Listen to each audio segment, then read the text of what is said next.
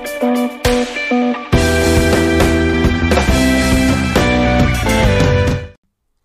everybody, welcome back for another episode of PRI Talk.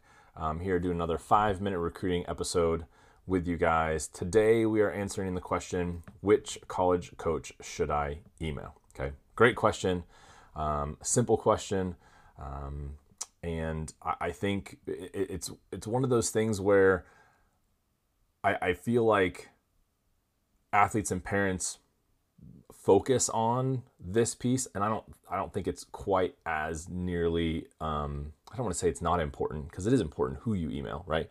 But I don't think it's as big of a deal as everyone wants to make it. Okay, so which college coach should you email? In general, it doesn't always matter. Okay, a lot of these college coaches have systems set in place. All these programs have systems set in place in terms of who gets filtered, all the recruiting stuff, okay?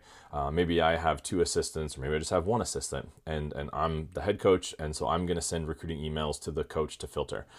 Sometimes both coaches, the head coach and the assistant, are gonna go through the emails that they get, combine them all somewhere in a database or on a spreadsheet or on their whiteboard or whatever, to compile all the kind of information that they are getting, the athletes that they're getting. They're sharing film back and forth, right? For the most part, these are coaches that have offices literally in the same room. If not, I mean, they're 2 feet away from each other. So they're always going to be communicating. The staffs that are good at the recruiting and good at their jobs in that way are always going to be communicating. And so it doesn't necessarily always matter who you email. Now, there are college coaches out there, and I've said this as long as I've been on this side. There's some who are really, really good at this recruiting stuff, and then there's some that aren't as good at this recruiting stuff, okay?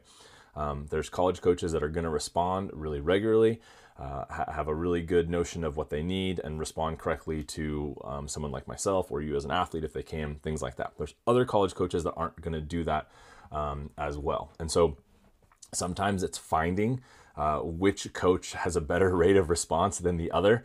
And that's all information that, I can communicate to athletes or have communicated to athletes and said, I see their emails go out and I say, hey, you need to be emailing this coach versus this one, things like that. So, but in general, I think for the most part, you email one coach or email the other, someone's reading it, someone's getting it, someone's clicking on the film, okay? The other thing that I'll say about this is I don't think it's necessary to email every single coach on the staff. I just don't. I think it makes the email look a little bit messy. It makes it really wordy because you got to say, hey, Coach Smith and Coach Jones and Coach whatever in the title, and it's just a lot of stuff. And so I typically try to push athletes in a certain way, especially if it's a school that I know and a coach that I know really well. This one handles the recruiting. This one maybe doesn't as much. And sometimes I honestly get almost a better response rate from head coaches than I do assistants. It just depends. And I think the other thing too to pay attention to when you go on the website, if they have an assistant coach that maybe has an email, but there's nothing in the bio, I personally try not to email those coaches because if you don't have enough,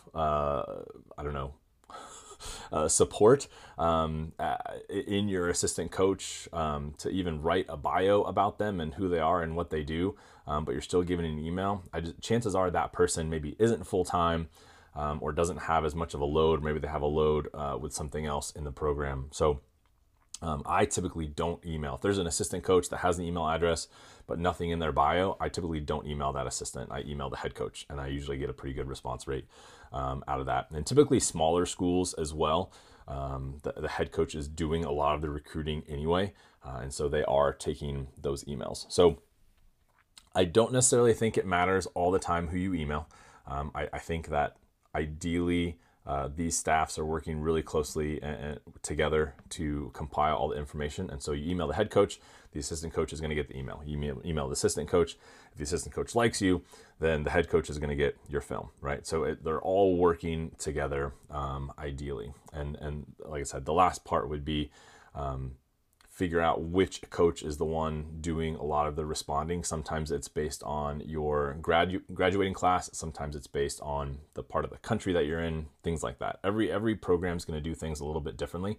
But I don't think it's necessarily a huge deal to where you worry about which coach you're responding to. Ask me and I can give you a little bit more info on maybe which coach you should be emailing. And then try not to, as best you can, put every single coach in the email that's on staff. You're just filling up someone's inbox that is going to forward it on to someone else anyway. So that's the answer to that question. Hopefully it helps. If you have any other questions, or if you have a recruiting question that you would like me to answer for you, please let me know and I will get that done for you guys. All right, thanks. We'll see you next time.